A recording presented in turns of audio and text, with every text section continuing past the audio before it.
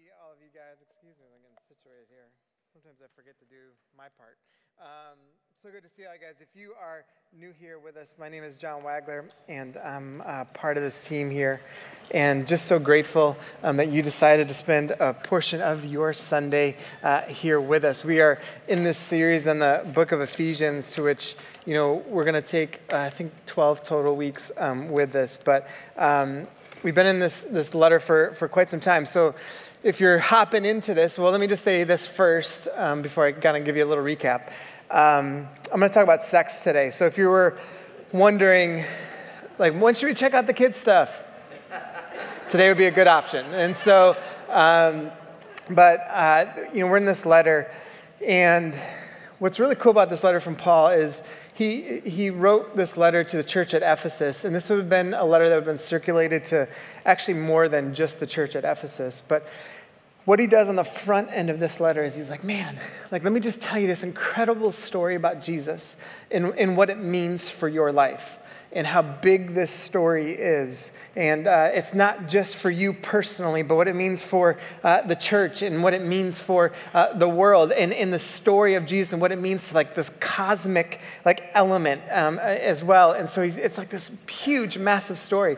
And within the context of this story that he's telling, he's like, let me just tell you about how through all this, let me tell you what's been revealed to me through the Spirit of God. And as I share these revelations with you, let me also share how this reconciles you to not only God, but to one another. And so this becomes a huge thing throughout this entire letter. And in chapter 4, it pivot points to where Paul moves from kind of high theology and high level kind of conversation into more practical stuff. And so the last couple of weeks we've been talking about a lot of practical things, including last week when Nicole was talking about anger.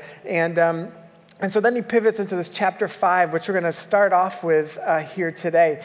Chapter 5, we're going to be in it for the next 3 weeks, and it's some interesting teachings, and it'll start off with today's interesting teaching, but it's going to also move into next week. We're going to talk about the submission between man and woman. What does that look like?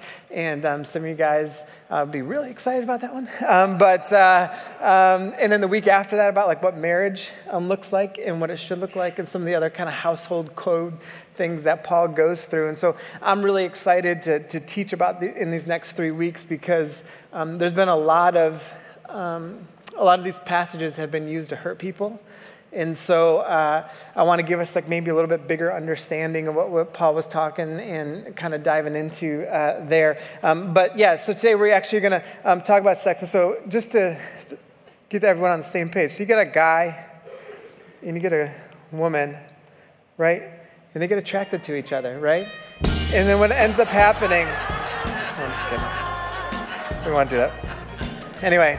There's not going to be a lot of I had to get a cheap laugh in the beginning because there's not going to be a lot of laughter in this one. But let me just talk about some of the things that around this topic that I just want you to know. First of all, I'm not going to cover everything around this topic today. This is a very deep and dense thing to talk about, and we've talked about it several times here over the years, but I'm not going to cover everything. And so you might have some questions off of some things that I say. And feel free to email those things in. All right, you can email them to info@hillcityrva.com. And we'll answer those on our Stay Curious podcast. And so we'd love to just gather some of the questions that you guys have. So I'm not going to cover everything. I do also want to highlight 2 books that are important that I've read recently that I think are truly incredible books. All right, so just so you can get a picture of them. These 2 books, I read them, both of them over the last 4 or 5 weeks. They are awesome. And I mean, they're probably the 2 best books that I've read, in the past 15 years on sex and our faith, and it doesn't even matter if you're married or not. These are incredible, incredible books to engage, and you can send me thank you emails and gift cards if you want to later, but they're really, really good. But I'll leave that up there just so you can get it. But let me just also say this about this topic. I realize how much pain there has been for people around talking about sex and sexuality. I realize that there have been a lot of abuse, that there's been a lot of like big issues around this that have been so hurtful. And so I do not take this lightly. Yes, I've joked around a little bit here, but I don't take this lightly because I know the second you mention it, there can be things that get kind of drawn up in us. And whether that was because of abuse or maybe past decisions that we made, or maybe something that you were taught that, turned out to put you in like a really odd spot around this. And so I don't take that part lightly. I realize that everyone has a unique experience around this as well. Even you as an individual have a unique experience around this. And so much of our upbringing impacts like how we approach this topic. Our religious experience impacts how we approach this topic. What we've experienced in life has a huge impact on it. I also realize that the church has often been really awful at talking about this. And some of the stories I've heard from you guys and just through counseling sessions, like what you were raised with and how the church talked about this, it's been truly horrific in some scenarios. Not every scenario, but in some. And so I realize that that's a reality around this. It pains me to think of how often, when we think about how we begin to view any kind of topic or issue in the church or in our lives, we are so impacted by the world around us, right? Like in the narratives around us. And quite often, like a lot of times I think, oh no, I have free will. I decided to think this way. I'm like, well, not necessarily. Like yes, you have the ability to think and to choose, but like you're so impacted by like just things around us, like in people around us and everything. A lot of new research is showing that even in our decisions, like about 53% of our decisions are kind of put on us. Like we're not even actually deciding over half of the things we decide to do. It's like just from outside influences. And so anyway, there's just a lot that goes into this, and it always pains me to hear people be like, oh, when I was a kid, I couldn't ask questions.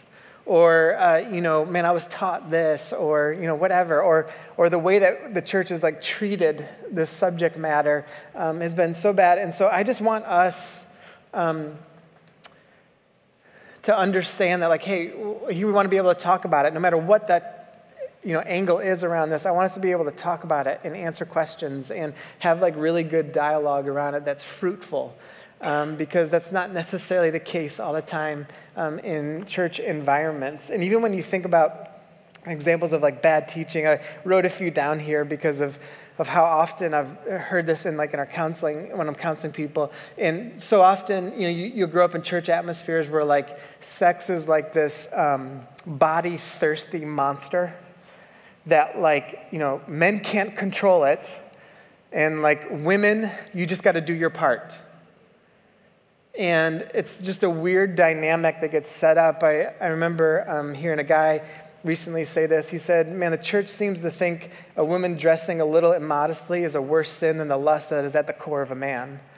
And it reminded me of this meme that I saw a while ago. It says, anyone who looks at a woman lustful intent has already committed adultery with their heart. That's Jesus. And then someone responds, but what if her tunic is too small? And he says, okay, let's try that from the beginning. And but this is what can often happen is the truth is the way that sex has been talked about within the context of the church and in Scripture, a lot of times women get hurt in it. And then men get hurt in it though too, because they're given a teaching and a way to think about it that's incredibly unhealthy. And so there's a best-selling author who's written a ton of marriage books, and maybe one that, I won't say his name, but maybe one that you've actually written. He's written some good stuff on marriage, but he said this about sex in one of his recent books. He says that men have a flickering in their brains day and night waiting to seize the next sexual opportunity. And this is a Christian book, and I'm thinking to myself, what does that say to a woman? Because like to a woman then, you're just like, oh, that man must just be looking at me as like his next flickering thought of sexual opportunity.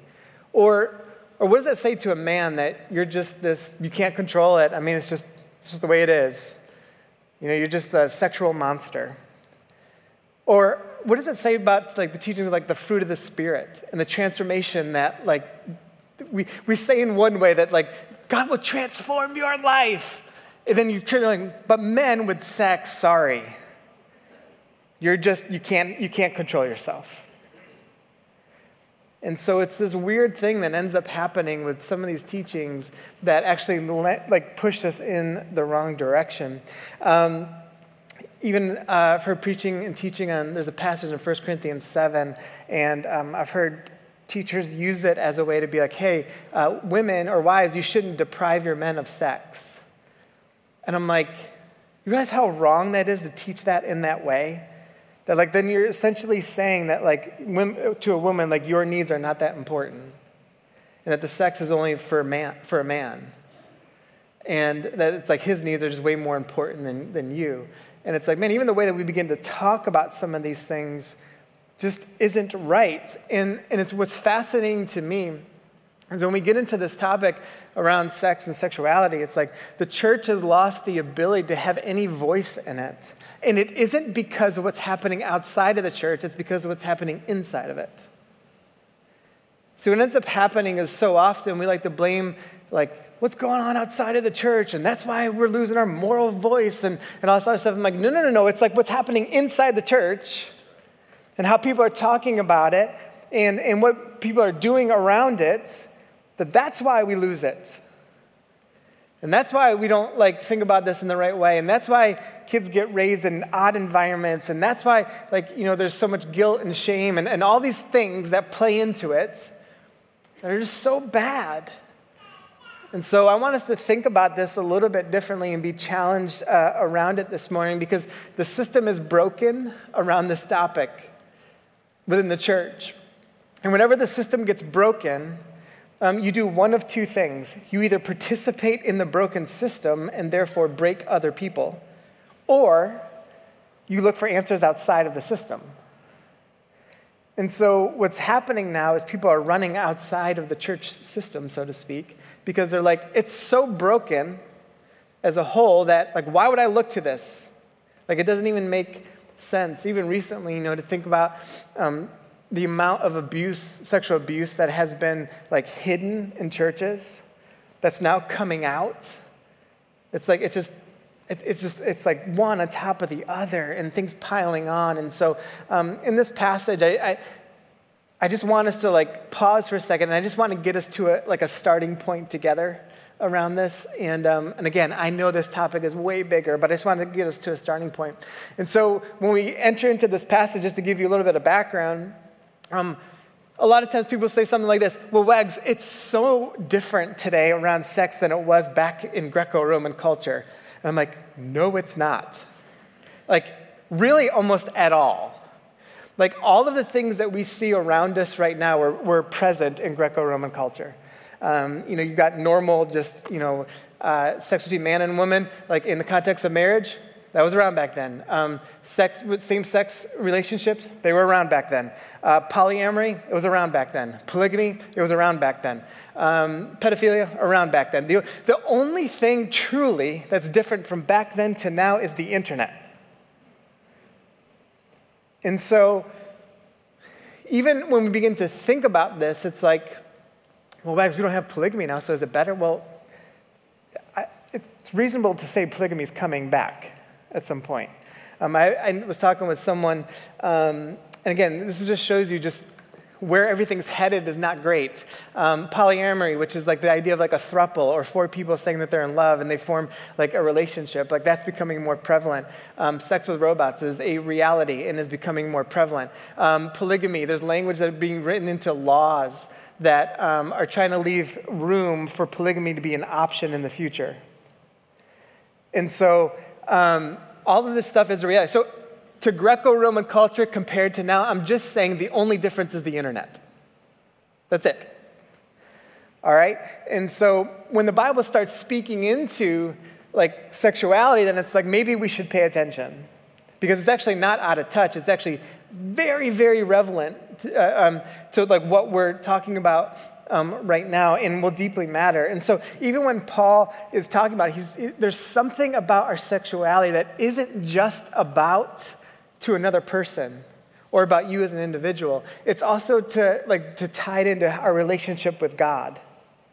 And so this becomes like a key component to how we talk about it and how we should teach around it. And so when Paul is actually, I want to talk about like what Paul's kind of pointing us to. And in this whole chapter, this becomes like really the core component of it, which is this, is like, what are you willing to do for healthy, sacred relationships? Because the way that Paul begins to talk about what's known as like the household codes that were such a big deal in Roman culture, Paul is really trying to flip them upside down and talk about like the sacredness of all these relationships. And so he begins to kind of speak into these things a little bit differently. And so let's go to Ephesians 5, chapter 1. And here's what it says. He says, follow God's example. All right? Follow God's example. In other passages, be imitators of Christ. It says, therefore, as dearly loved children, and walk in the way of love, just as Christ loved us and gave himself up for us as a fragrant offering and sacrifice to God. So when he says walk in the way of love, who is he referring to? You can say it. Jesus. Yes, right? Again, 90% of the time, if you just yell out Jesus, you're probably good. Verse 3, but among you there must not be even a hint of sexual immorality or any kind of impurity or of greed, because these are improper for God's holy people. So he's setting up some boundaries here. He's like, nor should there be obscenity, foolish talk, or coarse joking, which are out of place, but rather, what? Say it. For of this you can be sure, no immoral, impure, or greedy person, such a person as an idolater, has any inheritance in the kingdom of Christ and of God. Now, is he saying that that person won't be saved? He's not necessarily saying that. But he is saying that you will not actually experience life with Christ. Verse 6, let no one deceive you with empty words, for because of such things God's wrath comes on those who are disobedient. Therefore, do not be partners with them. Now, he's not saying, all right, he's not saying that you can't have non-Christian friends. He's not saying that, or you can't be associated. He's just saying, don't let people who are not Christian shape your thoughts. Don't take your cues from them. Do not let that be your source of wisdom. Verse 8, he says, for you were once in darkness. Here's what he's saying. That's your old self, new self, right? We talked about that a couple weeks ago. You were once in darkness, but now you are in the light of the Lord. Live as children of the light, for the fruit of the light consists of goodness, righteousness, and truth. But that's where our lives begin to be about. And find out what pleases the Lord. He says, have nothing to do with the fruitless deeds of darkness, but rather, this is huge, expose them. It is shameful even to mention what the disobedient do in secret, but everything exposed by the light becomes visible, and everything that is illuminated becomes a light. This is why it says, wake up, sleeper, rise from the dead, and Christ will shine on you, which is an old hymn they used to sing. And I want to talk about the idea of like exposing something too, because that becomes critical in this. So what do we want to do? We want to walk in the way of love. So when we talk about sexuality, this is the first part. It's like we want to walk in the way of love. Now, when we say yes, some of you might be like, yes, walk in the way of love. Like no matter what, that's what we operate. When I think about sex and sexuality, it's like, yes, Wags, I am in agreement. It's all about love. Sometimes we think of love the wrong way, though. I'm not going to ask you to raise your hand, but I'm going to go ahead and guess that a lot of us in this room either thought we were in love before, or maybe actually did fall in love a few different times. And you see some of the decisions that you made about being like in love that you're like, shoot. So we can't make decisions simply off of like the emotion of love. That is a false concept, and it doesn't even like logically make sense. And so when we begin to think of like, all right, love, remember what he said, it's like we base all of our decisions around the love of Christ. And so we start thinking about that very differently about what the love of Christ actually means. And so when we start with this conversation about, hey, can we talk about sex or sexuality, then what do we start with? We don't start with attraction. We start with, what does it mean to walk in the way of Christ? That's a whole different way to talk about it. So even when I've sat with people and we start having conversations around this, that is the first thing that I want to talk about. And if that's not the first thing someone else wants to talk about, then I can already understand that we have different starting points. And so we want to walk in the way of Christ. And so when you think about it this way, that our love of Christ is the starting point.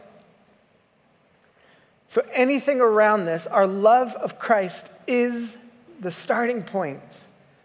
And our view, so when someone's like, hey, what do you think about whatever the topic is, we start with the love of Christ. And what does that look like on the front end of the conversation? So individually, that's where we start, and then communally, that is where we start. And again, Paul is so concerned about trying to get us to understand the sacredness of our relationships.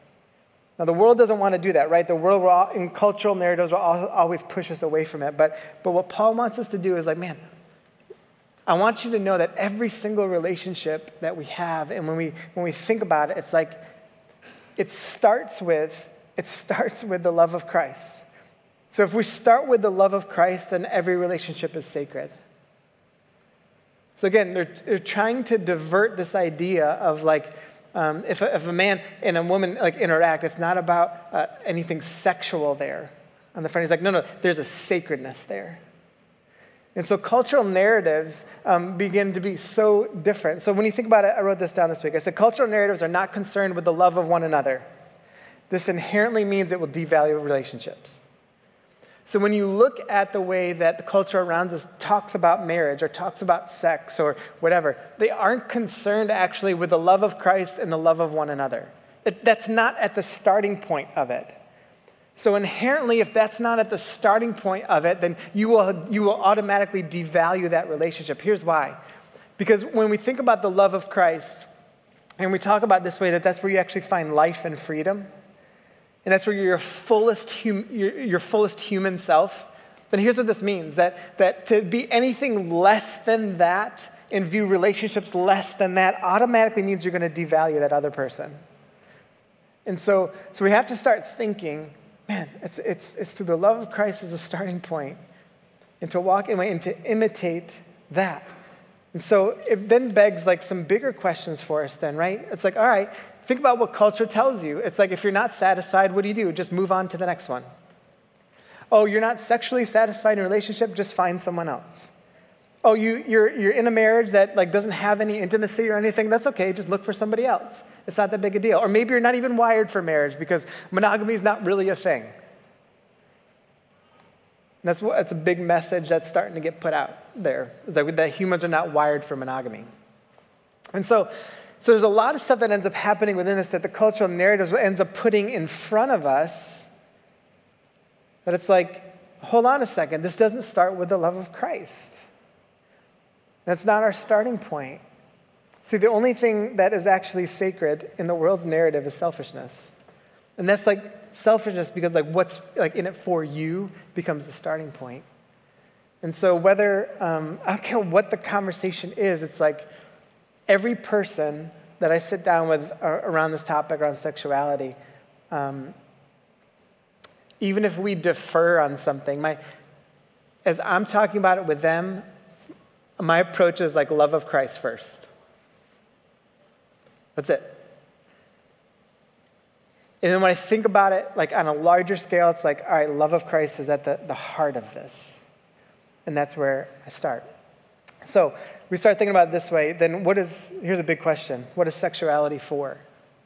And if you were asked this question, you might take a minute to think this through, right? You're man, I don't know if I've ever thought about it this way.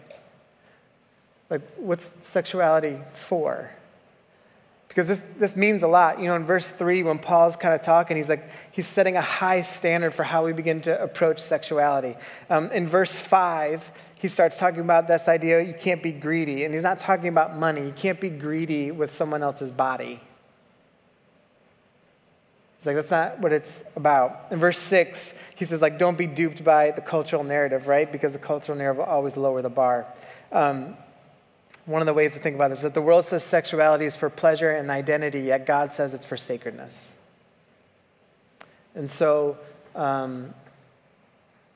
at the heart of even this conversation around sexuality, it's like, no, that is not our identity marker. It just isn't. Gay, straight, whatever, doesn't matter. It's not your identity marker. And so it starts with like, no, I got to view this very differently in a sacred way. And it begins to start changing what happens. And so we start seeing like, all right, then what is it actually for, right? So here are a few things that I wrote down what sexuality is actually for that we can see in Scripture. Sexuality is, and even the act of sex, it's for to image God's covenant with us. All right? God's promises to us. And so it's this idea of like, man, God's made these promises to us, and in the same way that we see other people, like we want to when we imitate Christ, we are imitating God's promises to us. And this can be, this can be in marriage or not in marriage, meaning you don't have to have an actual sexual relationship with someone to image God's covenant. And so even our sexuality, it's like, man, it images people in a different way. There's marital union, of course, with oneness. There's procreation, right? That's just science. There's pleasure. God created the orgasm. And so that's the fact that God did that, then that means like, all right, then pleasure within the context of sex is important. And that's not just important just for the man. It's like, all right, so when we think about sex in the context of marriage, it's like, then it's important for both people. That's why even that teaching in 1 Corinthians 7 about, like wives don't deprive your husbands of sex. I'm paraphrasing that. But that's why that teaching of what's been used is to say like, oh, okay, women, no matter what you feel like, or no matter how emotionless your marriage is, you still need to give your husband sex. Don't deprive him of that. And it's like, that's so foreign to the way that the Bible talks about relationships and the sacredness of mutuality and mutual submission and everything else. And so even that concept is just so off. But there's this idea of like, but pleasure matters. Pleasure matters, and if both those books help you out with that. There's a deeper knowledge of God. In Genesis chapter 4, the word that's used for to know God, in Genesis chapter 4, it says that Adam knew his wife Eve. That word knew is the same word that's used in Psalm 139. And with Adam and Eve, it refers to them having sex. And then in Psalm 139, it's this idea of like, man, that God knows us in the innermost parts. So there's like this deeper knowledge of God is supposed to happen through sex. The next one there, understanding God's longing for us. That like attraction is like, we understand God's longing for us.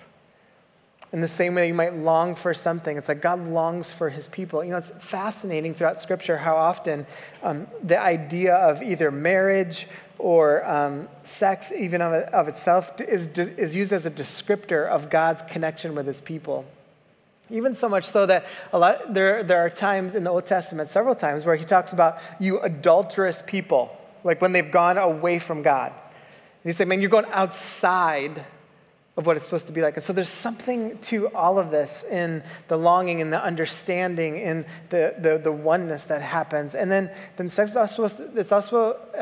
sexuality is supposed to also point to what's awaiting us in heaven. But there's actually something far greater than this in heaven. I mean, far greater. Yet people make so many decisions off of like a moment. And so we begin to start thinking about all of this stuff very, very differently. So you might be thinking to yourself, well, but I'm single. Or sex isn't an option for me. Or maybe I'm older or whatever. I don't, you might be like processing that list and like, so I'm lacking. And I would say, no, you're not lacking. Even when we look at this list, it's, even as a single person, like, does it create certain boundaries around this? Yes, it does. But it doesn't mean you're lacking, because to say that you're lacking would also mean to say that Jesus was lacking, or Paul was lacking, or so many other people were lacking because they weren't able to have sex. And it's like we live with a scarcity mindset rather than saying, like, I mean, we just sang songs like, about how much we need God, right? Or an identity marker is child of love and everything else. I have a friend, David Bennett, who he spoke here a while ago. He wrote a book called The War of Loves. He's a Christian. He's gay. He's attracted to men, but he's chosen a life of celibacy. And so we were talking on the phone one time, and he said this to me. He goes, John, I actually image heaven way more than you do. And I said, what do you mean? And he's like, well, there's not going to be sex in heaven. And he's like, and I've chosen that, like, in my life, I'm just not going to do it. And because he was a man, woman in marriage, and he's like, and so he goes, I can have things here and now and represent God in a way that you cannot. And he said, listen, there are great things about your marriage and all those, and like, yes to all of those things. He's like, but I can also do things that you can't do. And he's like, so even when we talk about this conversation around sexuality, he's like, there are plenty of things that I can do, and I find my fullness and my hope. Is it easy? No. It's not easy. And he'll admit that. He goes, man, there are times where like he wonders, can I, do this? But he's like, but man, I find my hope in Christ, and I'm dedicated to that, and it reshapes his whole opinion of everything. And it's just a fascinating way to begin. I'm like, man, people don't talk about sex that way. That's not like a normal thing. Like, I don't know a lot of people that talk about sexuality that way. I just don't. And it's a whole other way to begin to view this. Or you might be thinking, well, Wags, I'm old or older. This doesn't apply to me. And I would say, yes, it does. If you're in a marriage and maybe this is not part of your marriage any longer for one reason or another, I would say that the reality of your sexuality and intimacy within marriage is supposed to be there. And so a deepening knowledge of one another and what it means to image God in the midst of this does actually matter in your marriage. It doesn't matter how old you are. Like, it matters. And this conversation really matters. Think about it this way, too. If sex is this profound, then it makes sense that it's also one of the biggest battlegrounds of temptation. And so, if you think about the way Hollywood talks about it or music does or whatever, it's always twisted. It's always trying to manipulate in a certain way. And this becomes like a really big part of how we begin to embrace this. Think about it this way. If you knew Jesus was coming back tomorrow or next week, would you sit there and be like, man, I got to go have sex really quick? Right? Like, that doesn't, and I'm not demeaning the realities of sex in the context of marriage and the pleasure of it. I'm not, but it's like, again, conceptually, we've got to start like thinking the starting point of all of this. I get it. There's all these other conversations that have to happen. But I'm just talking about like just on the front end of how we begin to engage. It's interesting.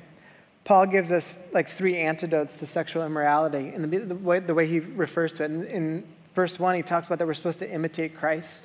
We image Christ in how we go about our lives. And so it's like, man, like, how do I like imitate Christ around this? What does that begin to look like? The other thing that he says is thankfulness. This one's fascinating to me. Now that I say this and you begin to read your Bible, it's shocking how often a writer in the Bible uses thankfulness as a way to be the antidote to some kind of like wrong action. Like thankfulness.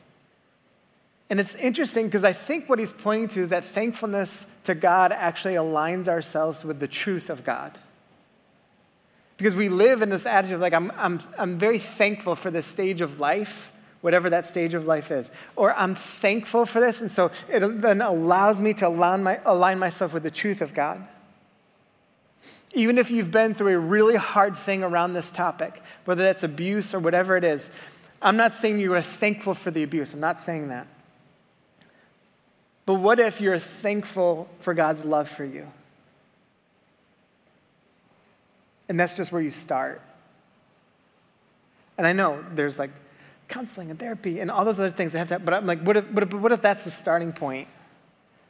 Like it begins to change. Or what if like our attitude, like think about like, I'm thankful for my body, all right? So I don't want to just do whatever I want with my body. So I'm thankful for that. And listen, in my thankfulness for my own self and for what you've done for me, God, I want to look at the other person. I'm thankful for them. So I don't want to abuse them in any kind of way or be selfish with them in any kind of way. It realigns us to the truth of who God is. And then vulnerability. That was the part that he was talking about earlier. Remember he said like to expose things? You know, right now, every month about 1 million, every month there's 1 million more pornographic sites. And so they just keep piling on, one after another, after another, after another, after another. And so we begin to see like, why do you want to expose things? Well, you want to bring things to light. Because you know, like, when things are done, when you hide things, what happens? The shame gets piled on. The behavior becomes more deviant and dark. It's like, no, we expose them to the light so that they can be like what? Brought into the light of who God is. And it changes everything. So I often, whenever I talk about sex, I often pull this up because I just think it's important to see. So the way of Christ's love is the starting point. This would mean, if we were to kind of go this route, there would be no rape, no STDs, no adultery, no divorce, no pornography, no regrets, no burned images into our brains, no objectification, no lust, no body image issues, no sex trafficking, no prostitution, no misogyny, no sexual greed, no pressure to use sex for attention, and no idolizing marriage or the act of sex. I feel like that's better.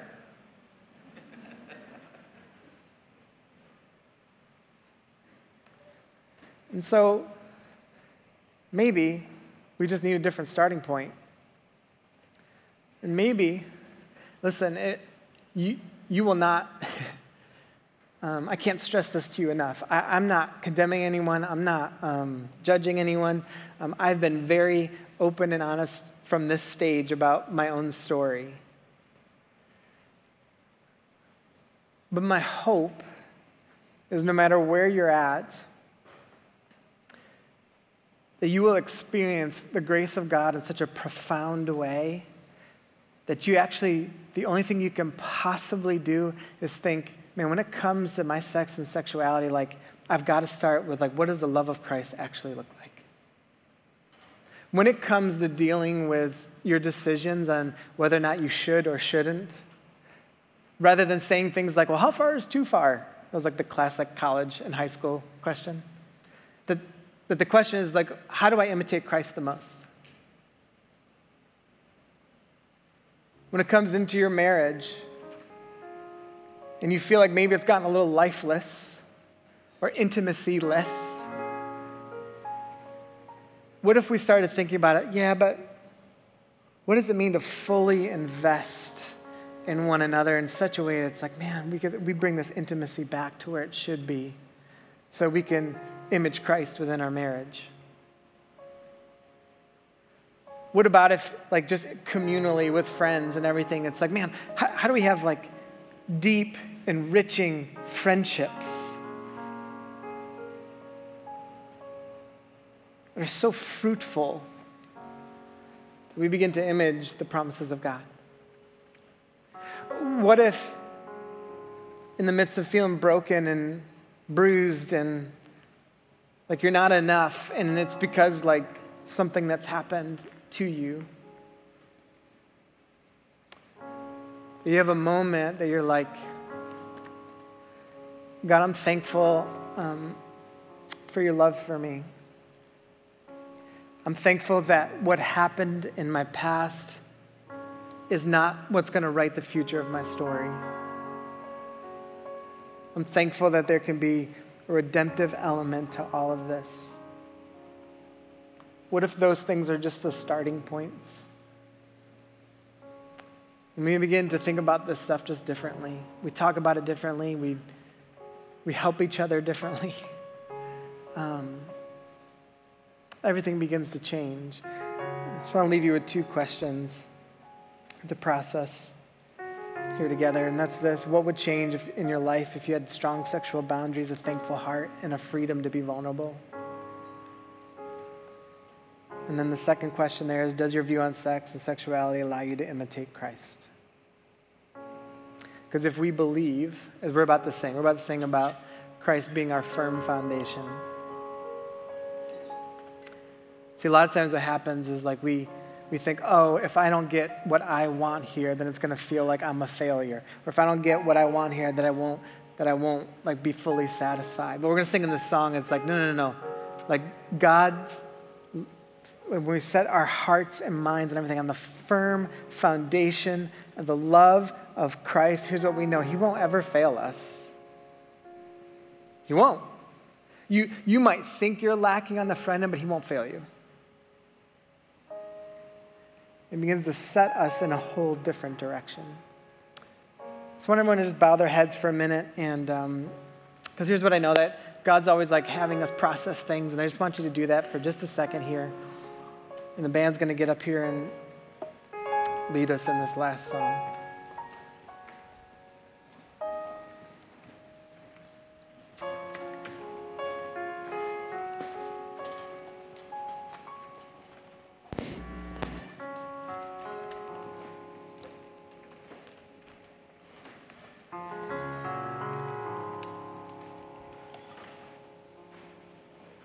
So God, this morning, I know there are a lot of stories here,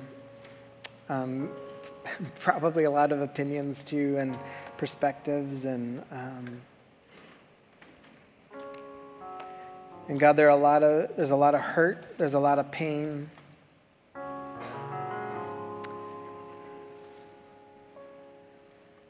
But God, my hope today was just to get us to a starting point together. That's it. And that we would begin to see you in this whole conversation, and that we would begin to just frame it very differently. It frames our pain differently, frames our decisions differently, frames our relationships differently, frames our identity differently. And so God, I just pray that we would be open to what that could mean for us and the freedom that could be found in you.